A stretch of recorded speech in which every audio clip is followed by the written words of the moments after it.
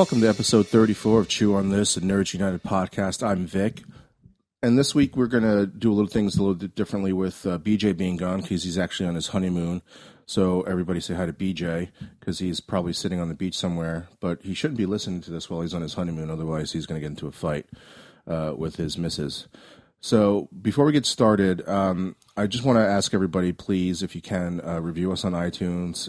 It's a good way to see how we're doing, and it makes it easier for people to find us, and also it lets us know how we're doing, which is most important. Just like everything else, everything else that we said before, we'll give you a shout out if you leave a review, and so hopefully you do that.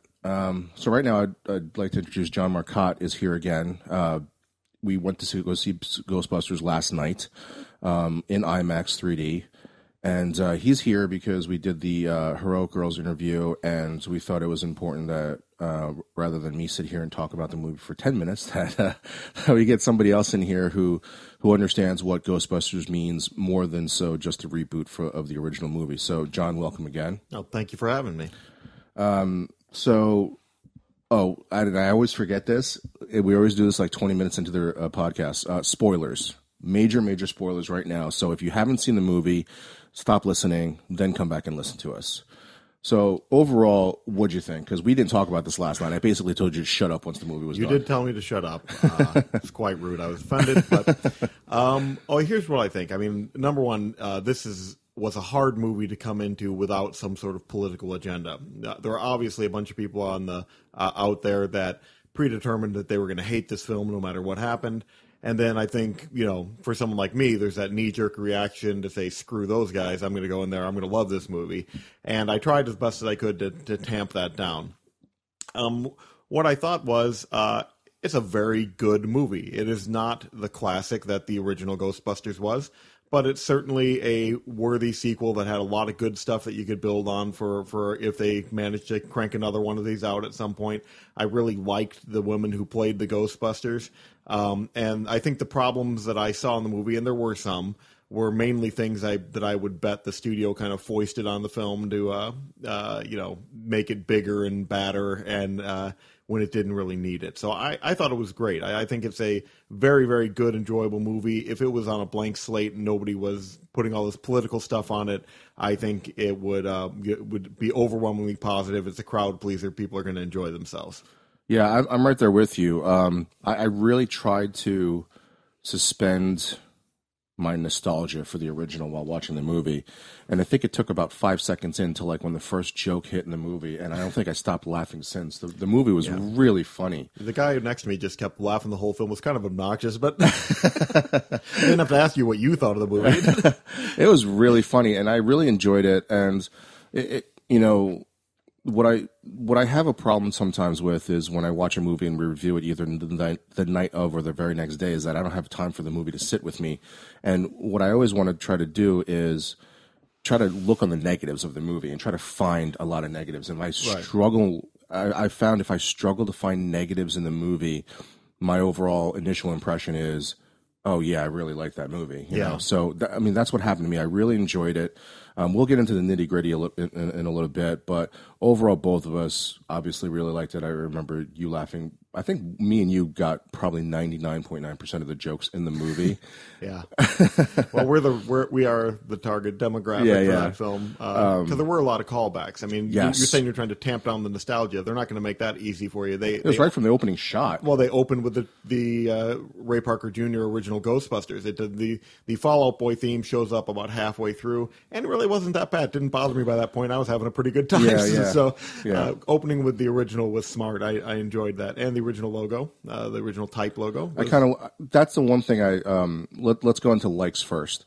Mm-hmm. One of the things I loved about the movie was it felt like, I don't know if you agree or not, but it felt like he rewatched the original movie and just put question marks on certain things and took his movie and decided to answer those questions. Like, well, how the hell did you come up with all this goddamn equipment? How do you move from the basement of that institution that they were at, because it's never stated in the original, and then all of a sudden you have all this like proton pack, all this shit. Like they never.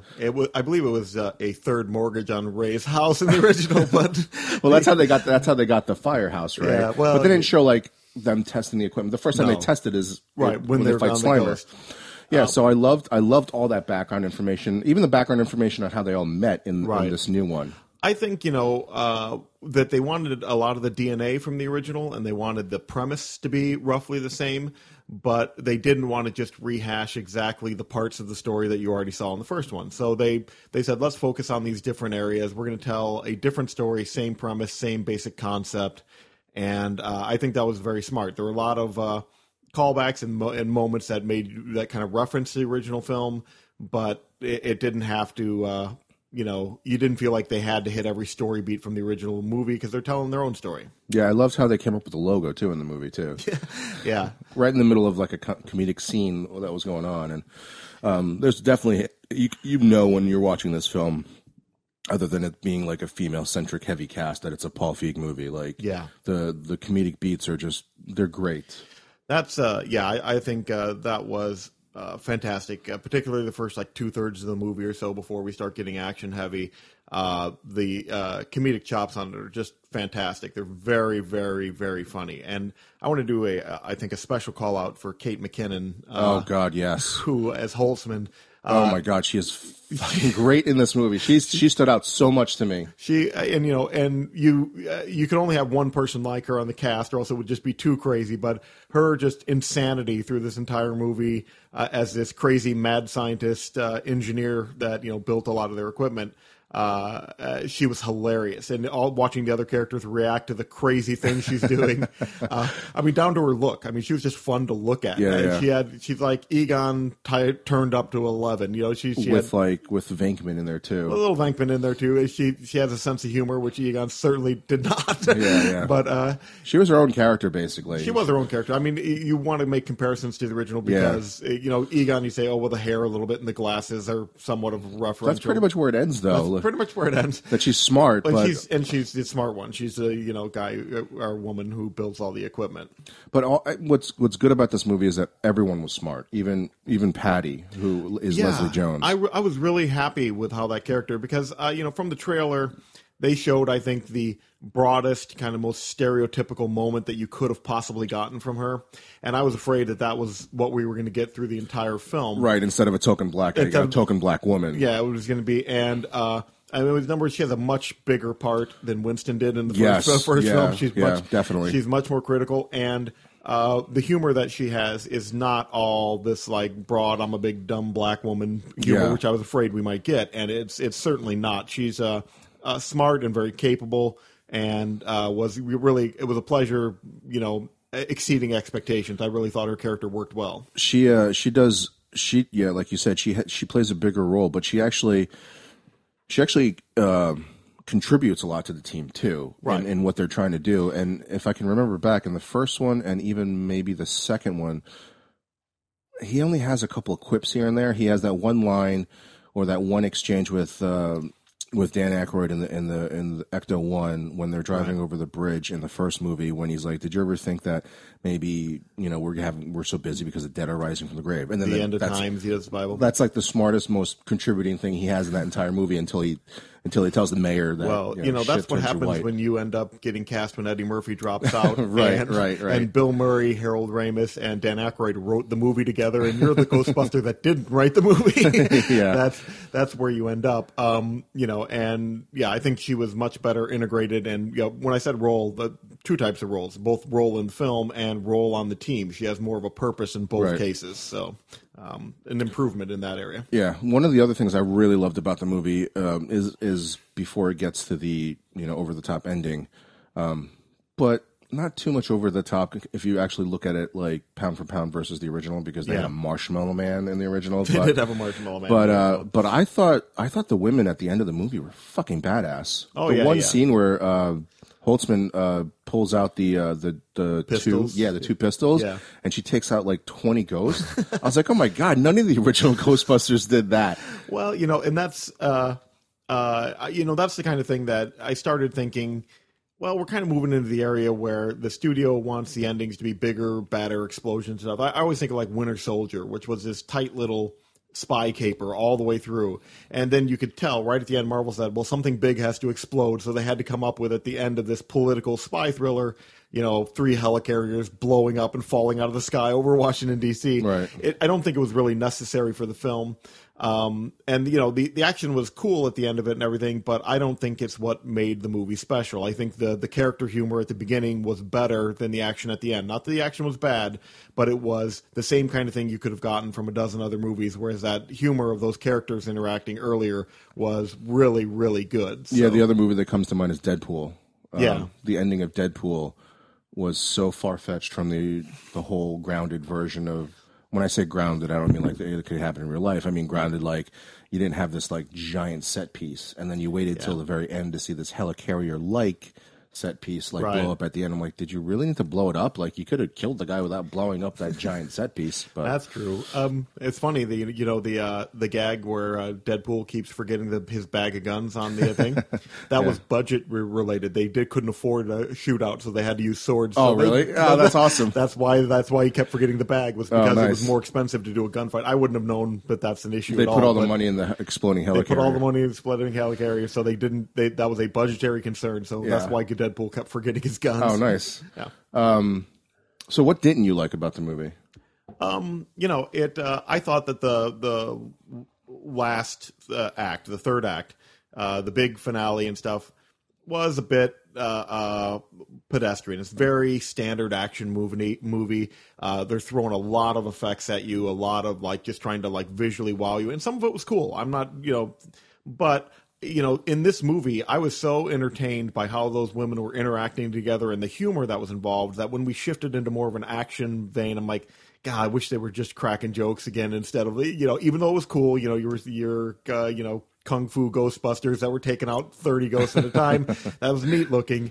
But, and also I didn't think the villain really had a lot of weight, and there are a lot of movies that have that problem, but this movie would have been elevated if he had a bigger presence and you really, more interaction with the Ghostbusters early, a better setup, and just was Ghostbusters 2, the one thing that worked for me was the villain. I loved what's his face, Vigo. Vigo. Because he was there from the very beginning of the movie. Right. I mean, right from the outset, he was, fucking with Oscar. Right. So it's just a, I think that would have, and this is a minor quibble. I'm not trying to dump on the guy who played the bad guy in there, and I'm not familiar with him, but he was fine. He had a creepy presence and everything. But, towards the end of the film, I think back to the original Ghostbusters, and I do think they felt like they had to one-up it. Instead of having a Marshmallow Man, you had something that was literally looked like it was probably 3 times the size of the Marshmallow Man. Right. And then an army of ghosts to clear out before you even got to that. And in the original, instead of a moment where they're taking out 400 ghosts, you have them puking on the stairs because they have to walk up the stairs, which is funny. You had the humor going strong all the way up. I think that was also based on budget too. Maybe so, but it was it was something where I was going. You probably could have stepped it back, and to be honest. I'm betting if Paul Feig was left to his own devices, we wouldn't have had it quite as over the top on the action. Right. I'm thinking that that's the thing where the studio came, much like Marvel said, you have to blow up something big at the end of Winter Soldier. I'm betting Sony said you have to have this giant action set piece at the end of the film because that's what people expect in summer blockbusters. And even though it was basically well done, I thought like that's the kind of scene I could have seen in another movie. I really wish we had more of the women interacting at the end of the film because they were so damn funny the rest of the movie. So, and again, this did not ruin the movie for me, but that's what I think took it from like, being a movie on Rotten Tomatoes that would be at the 80, 90% and dropped it down to 75.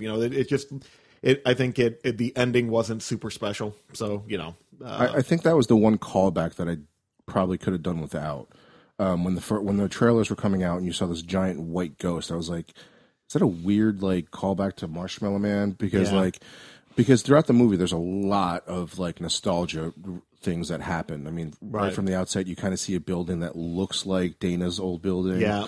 Dana Barrett's old building that gets blown up. There's little things here and there. Of course, the Ray Parker thing is you can play that. Firehouse is in there. The Firehouse, of course, I and I enjoyed all of it. I enjoyed Right. every single thing that they kind of subtly did. But there was nothing subtle, even though that was not Stay Puffed at the Yeah. end.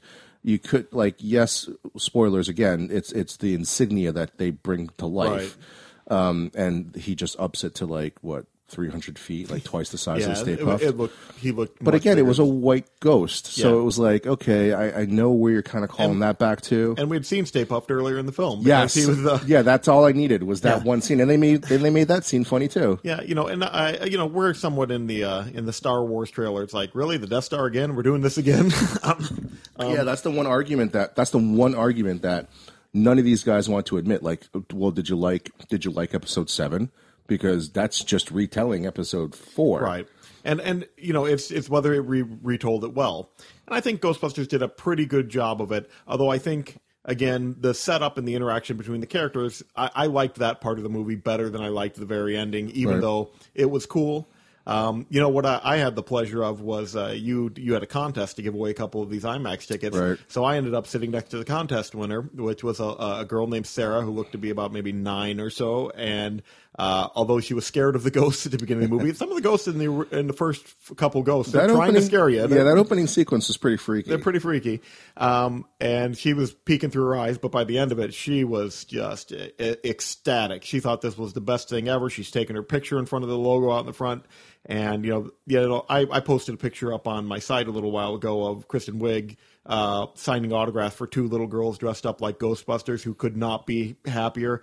And, I think there is something there that, this movie in some sense is for them, that gives them a chance to have a hero like the Ghostbusters. And I think it succeeds wildly at that. I think little girls are going to love this movie. Yeah, I think so too. I think this does something as Episode 7 did for girls. Like growing up now, your girls and my girls will have a Black Widow, will have a Jedi Master, the most powerful person in the galaxy will be a woman, and then your Ghostbusters will be 4 women saving New York City. Even though I think they filmed the movie in Massachusetts, which I thought was a little disappointing. And Australia, which Yeah. I think the Massachusetts was just that mansion. That's where they got the mansion. I was a little disappointed that nothing was filmed in New York City. Well, if they CGI'd up Times Square there, they did a damn fine job. It looked like, it didn't take me too far out. It's not like, when you're watching and all of a sudden you're going, hey, we're in Vancouver again. Every now and then you can really tell.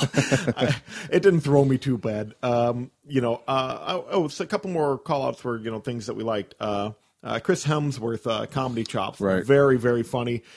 He is not Janine in male form. He's his own weird, bizarre character. He is not Janine at all. Janine is fucking 1,000 times smarter than, what's his name? Kevin's character. They play up the idea that he is just an Did you think idiot and oblivious. Did you think they played it up too much to reverse the roles?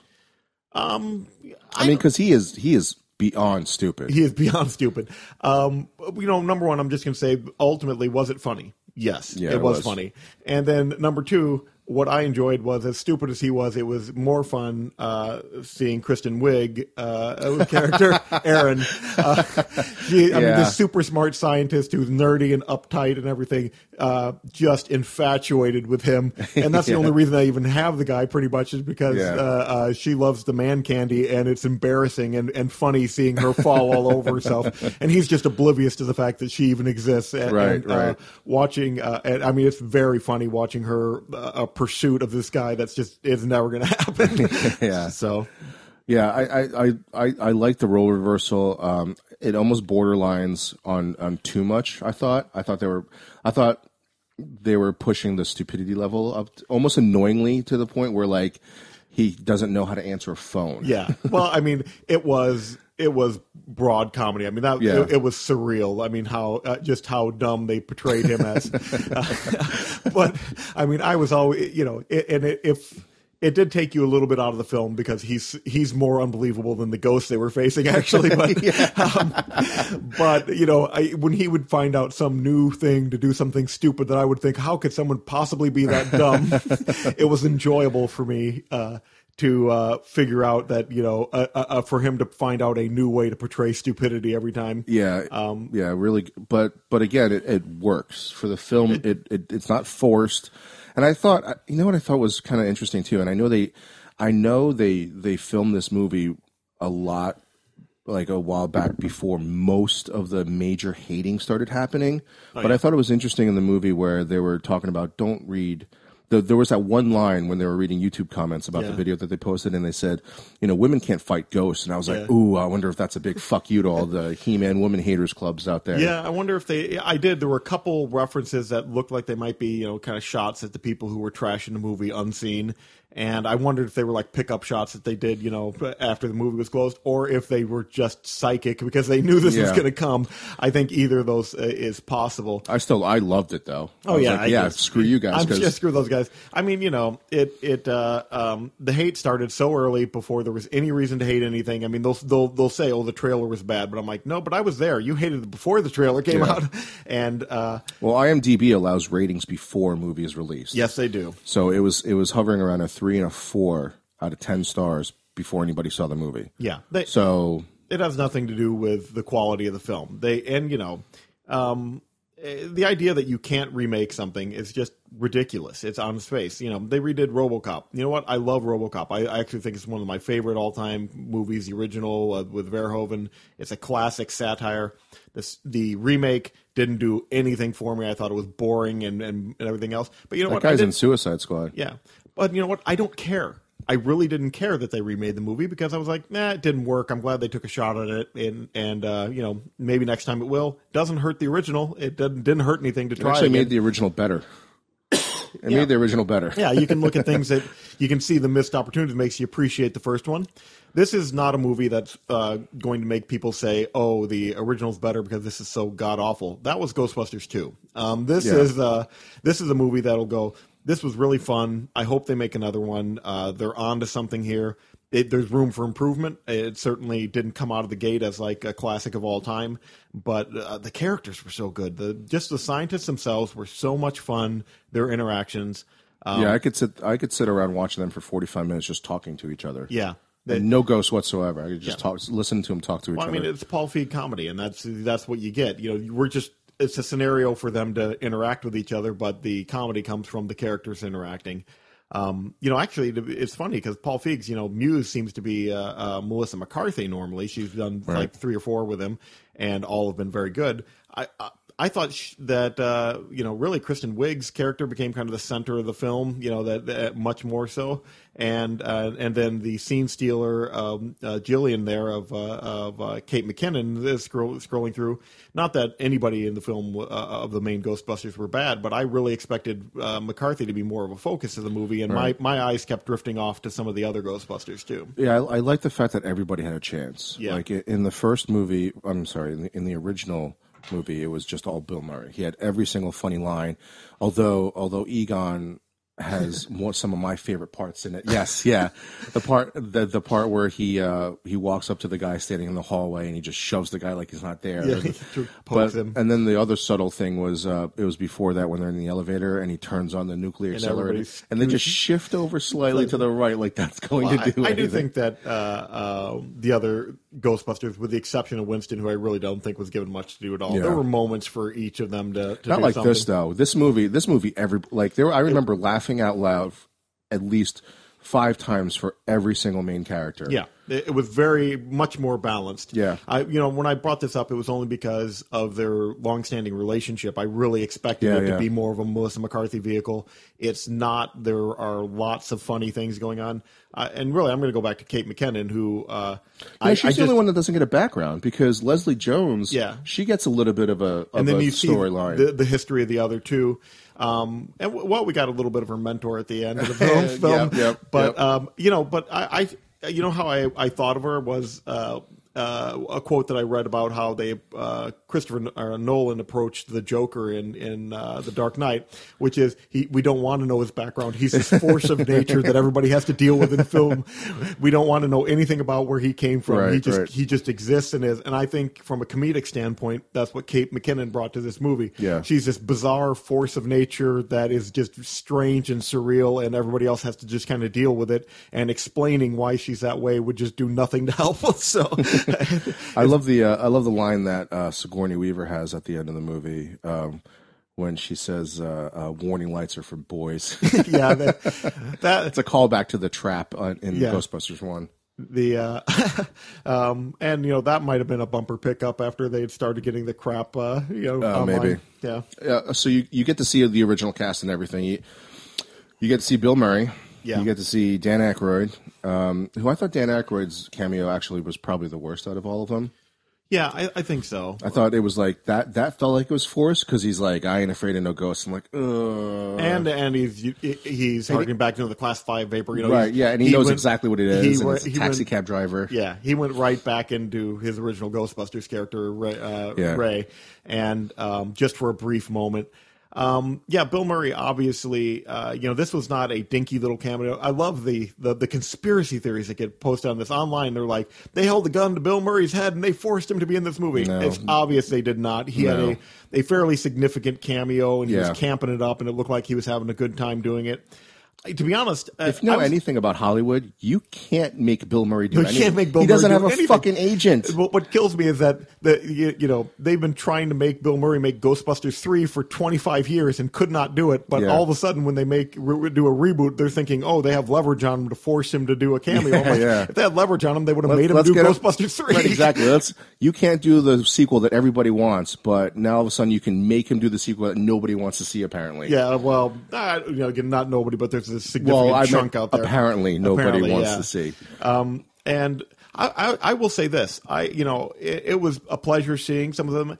That was one of the things that I'm like, I was having such a good time watching the women interact and everything that the cameos came out of nowhere, right? Came out of nowhere, and they did feel like, oh, this is just something in here to placate the people who love the original.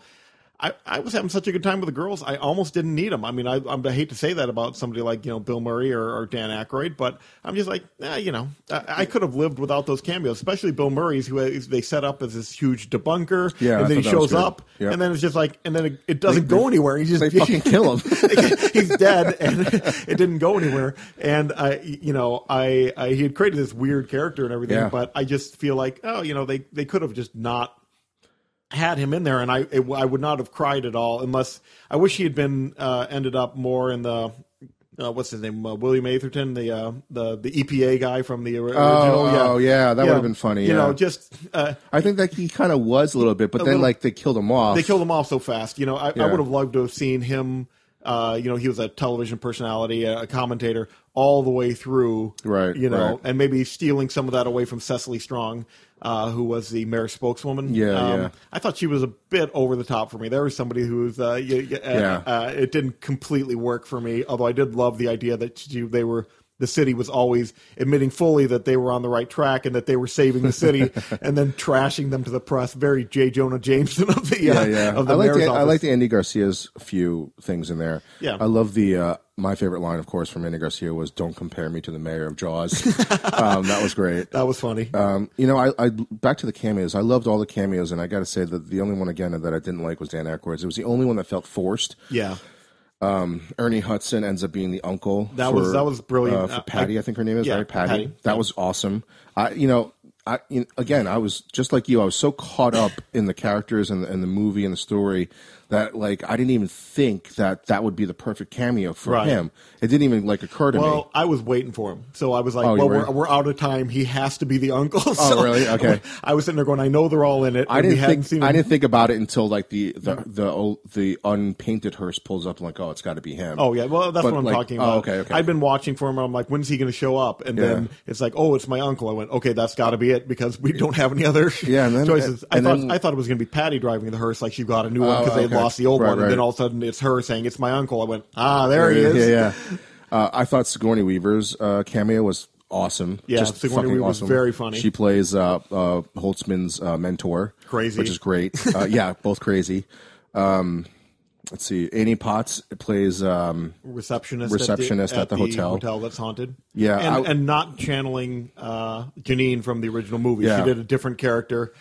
Everybody pretty much was different. Maybe that was why Aykroyd's didn't work, is because he just for a moment became Ray when from he the original. Said the Class 5 thing, I was like, he sounded just like Ray from the first movie. So I was a little upset that Rick Moranis was not in it.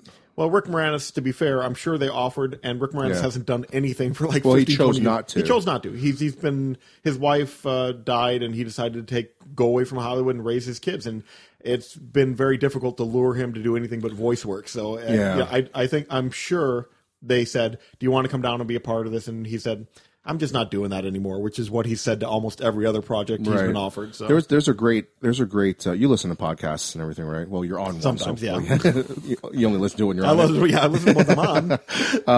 There's a great podcast with, I think it was the Nerdist who interviewed Rick Moranis like 2 or 3 years ago, and he talks about that. Right. And it didn't. I mean, I understood and appreciated his reasoning for doing it, and I respect that reason. But it also made me love him even more for that because I was like, oh man, I miss Rick Moranis. You know, his character, just as complete aside, has nothing to do with what we're talking about. Let's go ahead. In Ghostbusters was originally given to John Candy. That they had done. He, Murray, and Ramis had done Stripes together, right? And so that part was written for John Candy, and they gave him the script, and Candy read it and read it again, and then he came back to him and he said, I can't figure out the right way to do this character. I could do it, but it just wouldn't be the right guy. I'm not the right guy. You need to get somebody else. I don't know whether it was a referral or not, because Candy and Moranis had done SCTV together, but they went a different direction just because, Candy, not through pride or anything else, but quite the opposite, said, I'm not the right guy for this role. I can't figure out how to play him. You need to get somebody else here. I'm going to back out just so you guys have a good movie. And I always admired that about John Candy. You know, when you said that, I was thinking the only thing that was even remotely close to what I could picture John Candy doing was the security guard in National Lampoon's Vacation. Yeah. I think he was going to play him, if I remember, because I read about this because, I'm a huge nerd, and it's like, I'll go a tidbit trivia thing about Ghostbusters. I got to read it. He was going to play him as like a weird German eccentric or something like that. That was the direction he was moving in. But again, he kept trying things and didn't think any of it worked. So, whatever he was going to do and whatever he had planned, John Candy felt that didn't work. We're not talking about someone else said, John, you're not working out. It was Candy saying, I can't get a handle on this. Nothing I do feels right. So I think, looking back on it, if Moranis showed up in this movie, I think I would have lost my shit more, because knowing that he had quit Hollywood, right, and that he came back for a cameo for this movie, I would have lost it. It would have been nice, but it would have. It's also unreasonable to expect that he's I know get it just for a cameo. Maybe he does it in the second one. No, maybe. I hope there's a sequel. This is a movie. Oh, about sequel. What about that setup for a sequel? You can either say it's a setup for the sequel or another callback to the original. It it's both. It's both purposes. The bumper segment, for those of you, this might be a spoiler for people who even saw the movie if they didn't stay all the way through. Well, the credits. That's your own fault. From now on, you should always stay, no matter what. So, at the very end of the movie, they're listening to the tape, the electronic voice. Well, everybody's doing it, right? Except everybody's doing something different. Except Patty's doing it. And then Samuel L. Jackson comes in and inducts him into the Avengers, which I thought was awesome. Marvel is the one that has just cemented this post-credits thing, makes you sit through the credits of every damn movie. Patty hears something on, a ghost on the tape that they're listening to. He says, I think he hears something. He goes, what's a Zool? Which is, a callback to the great villain of the original. Yeah, and a perfect setup for the next movie, which when I heard Zool, I was like, oh fuck, and I immediately thought of Batman Begins, right? When Batman flips the card over and it's the Joker. Yeah, because Batman's been rebooted how many fucking times, right? Yeah, and the Batman's eventually going to fight the Joker, no matter how many times you reboot the movie or the character. And when they flipped the card over, it was like that kind of callback, like, oh my god, that's a great setup, but you kind of expect it, right? That he's going to fight the Joker eventually. And in this one, it's kind of like a callback to the original. But again, it's a great setup because that was the bigger baddie, because they don't want to reference anything about the Statue of Liberty being stuck in the middle of Manhattan. No, you don't want to. That, although, like I said, we love Vigo. He's a great villain. But there were so many things not to like about Ghostbusters. That's the one thing I enjoyed about that movie that I thought worked. I like who's the guy, who took over the Weasley Rick Moranis character? Fuck, he was in Ally McBeal. Moranis was in it. So Moranis, but he took over the Weasley. I know the guys. Peter McNichol. Yeah, Peter McNichol. Yeah. Also the voice of Dr. Octopus on the Spider-Man cartoon really? a little bit ago. Yeah, I loved him. I loved him in Ghostbusters 2. I thought he was great in that movie too. There were things to like. I mean, Ghostbusters 2, I don't want to get too far on the band, but it certainly was just such a huge fall off from the original, and really, ultimately, even though there were things to like, I think an unsuccessful film. It made Bill Murray say, "Not doing any more Ghostbusters." That's what did it. Yeah, it wasn't the fans or the money. It was Ghostbusters. It was Ghostbusters. Yeah, and So yeah, but overwhelmingly positive. It's just one of those things that I hope that they sit down and do a post-mortem on. Number one, I hope it makes good money. I hope me too. So that a sequel gets discussed, and I hope that they sit down and do the post-mortem and say, here are the parts of the movie that really worked, and here's the parts that maybe didn't work as well. What I'm really hoping is that it does so well that Feig gets more control, because I really do feel like the things that took us out of the movie were the big special effects ending, which I thought was a little over the top and took away from the humor. Not that it was bad, but it wasn't as good as the funny stuff. Yeah, but studio heads are going to think the exact opposite, that they didn't make enough money because they didn't put enough money in the movie and make it bigger and bigger and bigger. And that's not the case with a movie like this. Well, I'm going to point back to the Marvel model, which is after making things blow up every stupid movie and having bigger and bigger endings where the whole world's in danger. They got us to Civil War, where they put so much faith in the Russo brothers that instead of the world being in danger, the big denouement of the film is, the heroes are fighting and they're not friends anymore. That's the big end of the movie. Not that a meteor is coming in to split the planet in two. Right. It's that, hey, we have fractured relationships. They made a relationship movie out of a superhero film. Secrets was the big enemy in this movie, or that movie. Yeah. Overall, really great. So we do this rating. We do these ratings. We do lightsabers and chainsaws. Okay. I'm lightsabers on our logo. I'm the one holding the lightsaber. Right. Do I get a chainsaw this time? Yeah, you get a chainsaw. Like Ash from Evil Dead. I'm very happy about that. Yeah. So I'm gonna and we do it out of 5. So for me, I'm gonna give this 4 out of 5 lightsabers. Yeah, I'm stuck. I think I'd be like a 3.5 chainsaws out of 5. It's a solid, good movie that people should go see. I hope they make another, and I hope the next one's even better. That's where I'm at with it. I just can't emphasize enough. If you go into this movie, and I could probably quote every line from the original Ghostbusters. It was one of those, that and Empire Strikes Back. I think I watched more in college than any other movie. Right. And going into this movie, and the other part that I had to actually escape out of my mind, and other than the nostalgia factor for the first movie, is that part of me wanted to love this movie so much because of all the stupid shit that was going on. So I had to subdue that too. It's very difficult to be apolitical about Ghostbusters, which sounds like the stupidest sentence that should be written in the English language. But I mean, the hate online was so vitriolic and unwarranted for a movie that nobody had seen and started before the trailer even came out. It's obvious that something else was going on. This is not just, and then the jumping through hoops of why this is so awful, and like RoboCop wasn't, or one of the million other reboots that Hollywood does. Right. Well, it's just a classic that can't be touched. And then I love, because I read this stuff, the bizarre conspiracy theories of, they wanted to make Ghostbusters 3, Bill Murray did, but they forced him to do this instead. I'm like, you got to be kidding me. Yeah. Bill Murray for 20 years has been interviewed saying, I'm never doing another Ghostbusters. I think you nailed it in the beginning of the podcast when you said that the people that didn't want to watch this movie have no bearing of anything to try to open up their minds to that.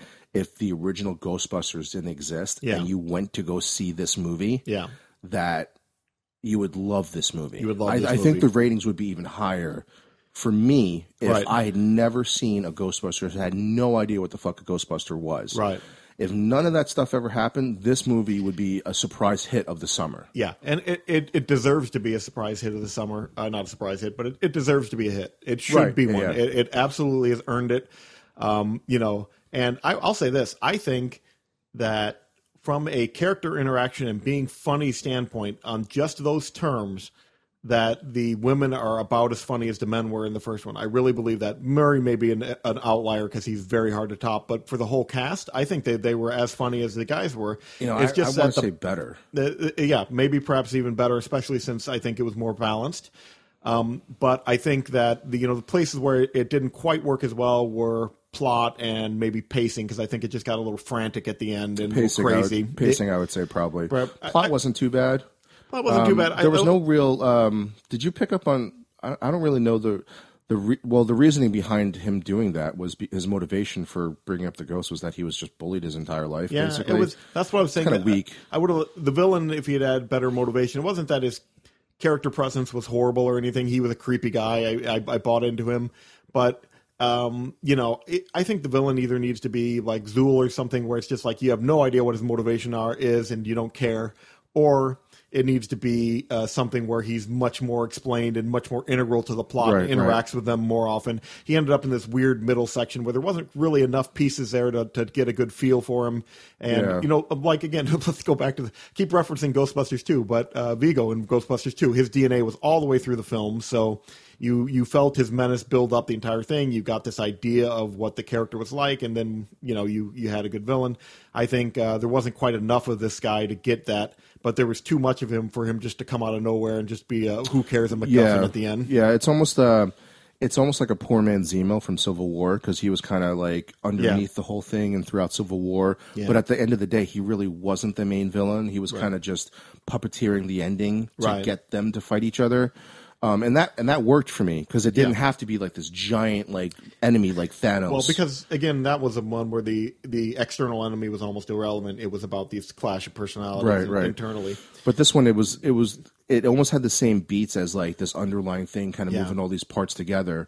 But then you didn't really understand why. Didn't understand why, and frankly, I didn't care.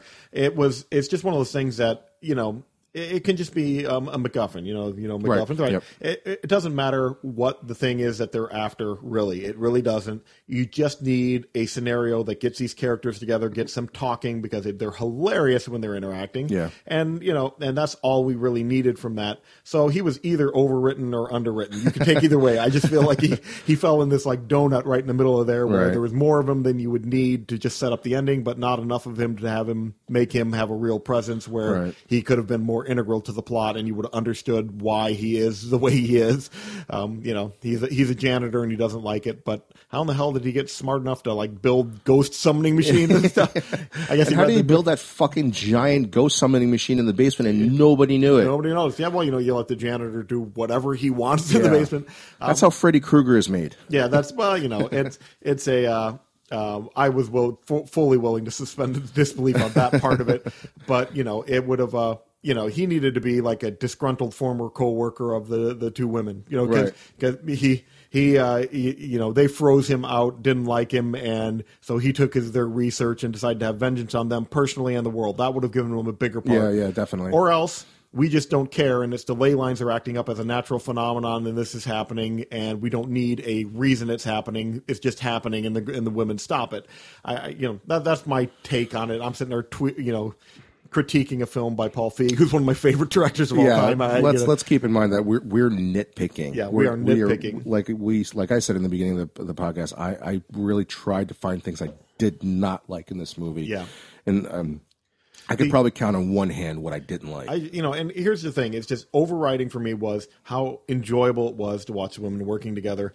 That's all I needed. I mean, all I need is then at that point is a reason for them to be on screen together. And they gave us that. So they were just so funny. Kristen Wiig, this is a great, hilarious character for her. I was surprised by Leslie Jones. Melissa McCarthy was very solid in there. And then, again, Kate McKinnon stole the show. Just chewing every piece of scenery she could find in there and owning it. She was so funny. I've seen some things where people are like, I don't like Melissa McCarthy and Kristen Wiig's okay. But if anything, go see Kate McKinnon.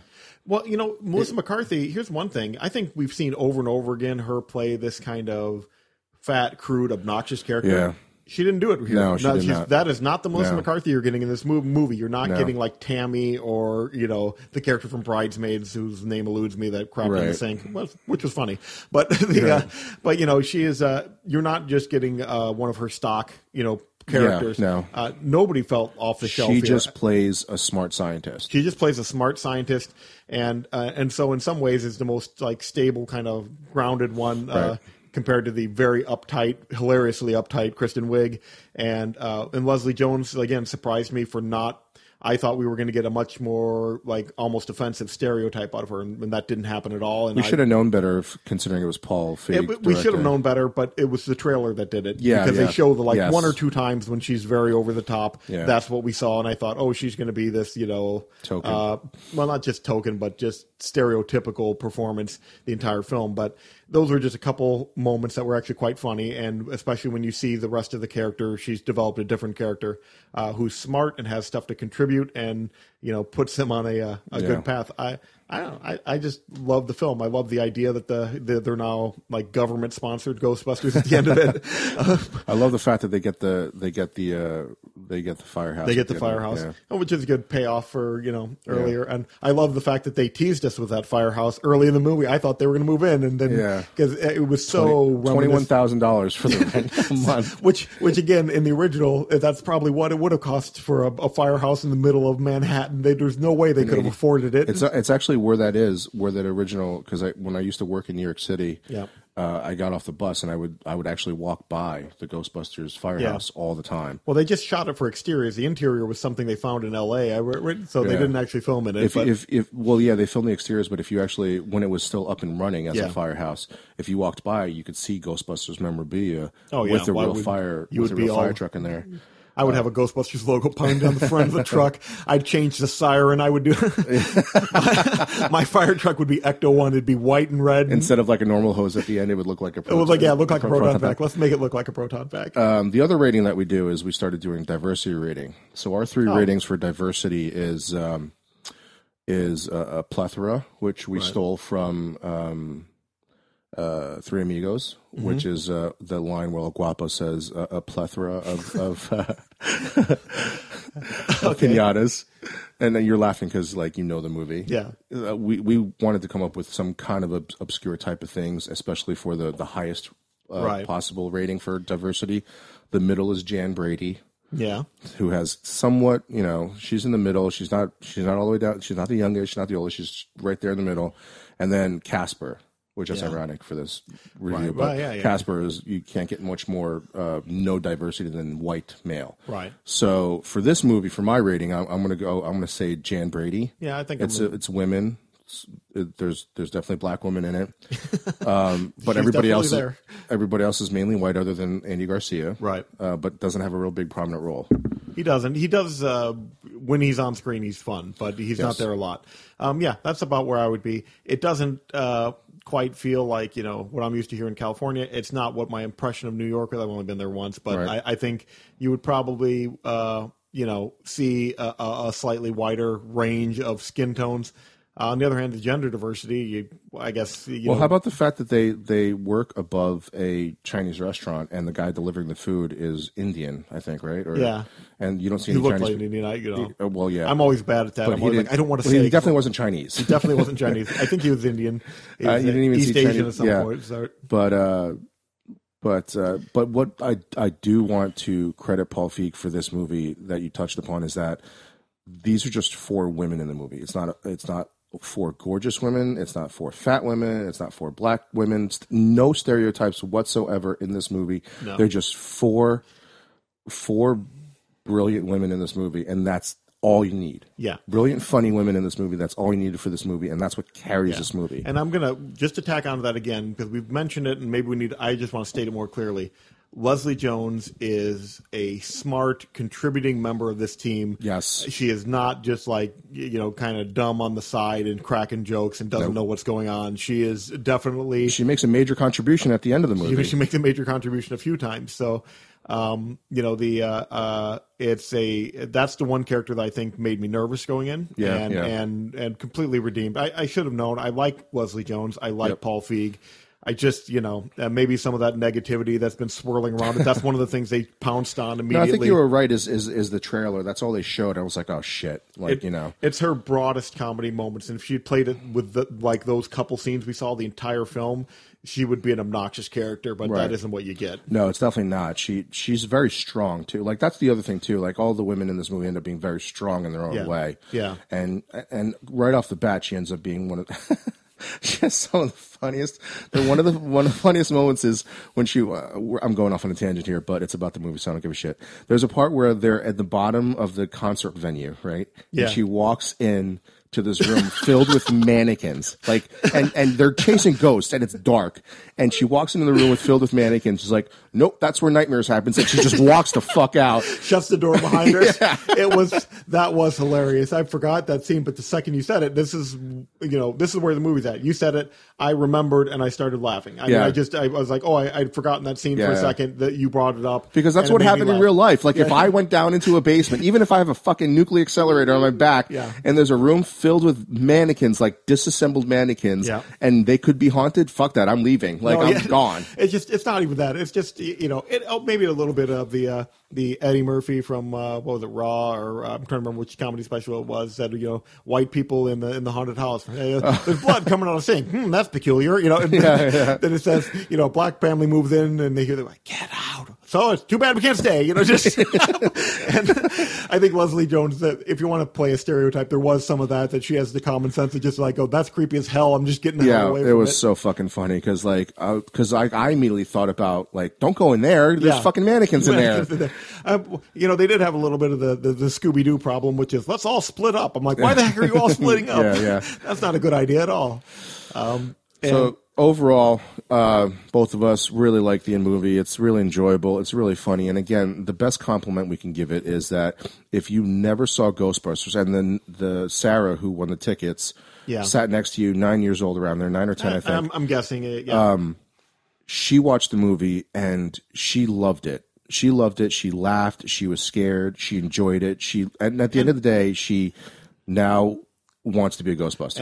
And I talked to her dad, and here's the people that are dumping all this hate on it. You know what she wants to do when she gets home? Watch the original Ghostbusters. She wants to go see the original. Yeah. I mean, this is going to introduce a whole new generation of kids to the idea of Ghostbusters, and then they're going to go back and find the original. For all these people that are like, this is trashing and desecrating the original, it's certainly not. Yeah. And it's going to do nothing but expand love of the franchise, except for the people who purport to be fans of it, who are, it's just weird to me that when you're hoping it'll be bad because you say you're a fan. I don't get that mentality at all. Yeah, hold judgment until you actually see the movie and try to watch it. There's no way you can actually sit down and watch this movie unless you are a complete asshole. Like, there's no way you could watch this movie and not laugh. No, there's no way. Very funny. It's a very funny, and even though like visually they kind of lined up with the original Ghostbusters, these are original characters. There isn't, you can say, Jillian is kind of like Egon in the first one, but then you can list 400 reasons she's not Egon at all. She's a very different character. Because they're all smart. Every single one of them. Every single one of them is smart. Yeah, there isn't a Bill Murray analog, which might have been hard anyways, but when you try to say, make a one-to-one comparison, it just falls apart. Leslie Jones has a much bigger part than. Actually, I think Leslie Jones is better than Ernie Hudson in the movie. Oh, I think she has more to do. I mean, no fault on Ernie Hudson. Yeah, that's what I mean. I meant character-wise, I think she's funnier too. I just think Ernie Hudson's a good actor. I've loved him in quite a few things. He's not a comedic actor, really. I think that. Don't try to go in there making a one-to-one comparison. It is not a thinly veiled remake. They do callbacks to the original quite often through the film, but the movie is a completely different plot, completely different, premise. Everything's different. The characters are different, but in a good way. So it's not like they're just cribbing off the old one constantly. They got their own ideas. This is not the remake of Psycho. No, where it's just shot for shot. The Gus Van Sant remake. Yeah.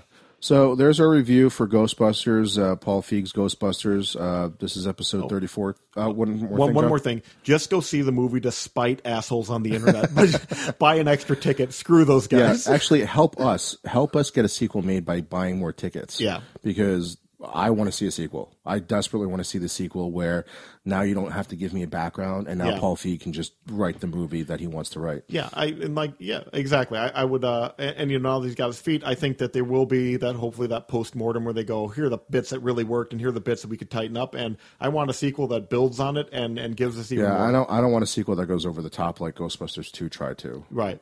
I think less is more. I would have, if they'd had a slightly less budget, and if the studio wasn't so so insistent on big action sequences at the end, Yeah. I probably would have liked the movie even more than I do now, and I like it a lot. Yeah.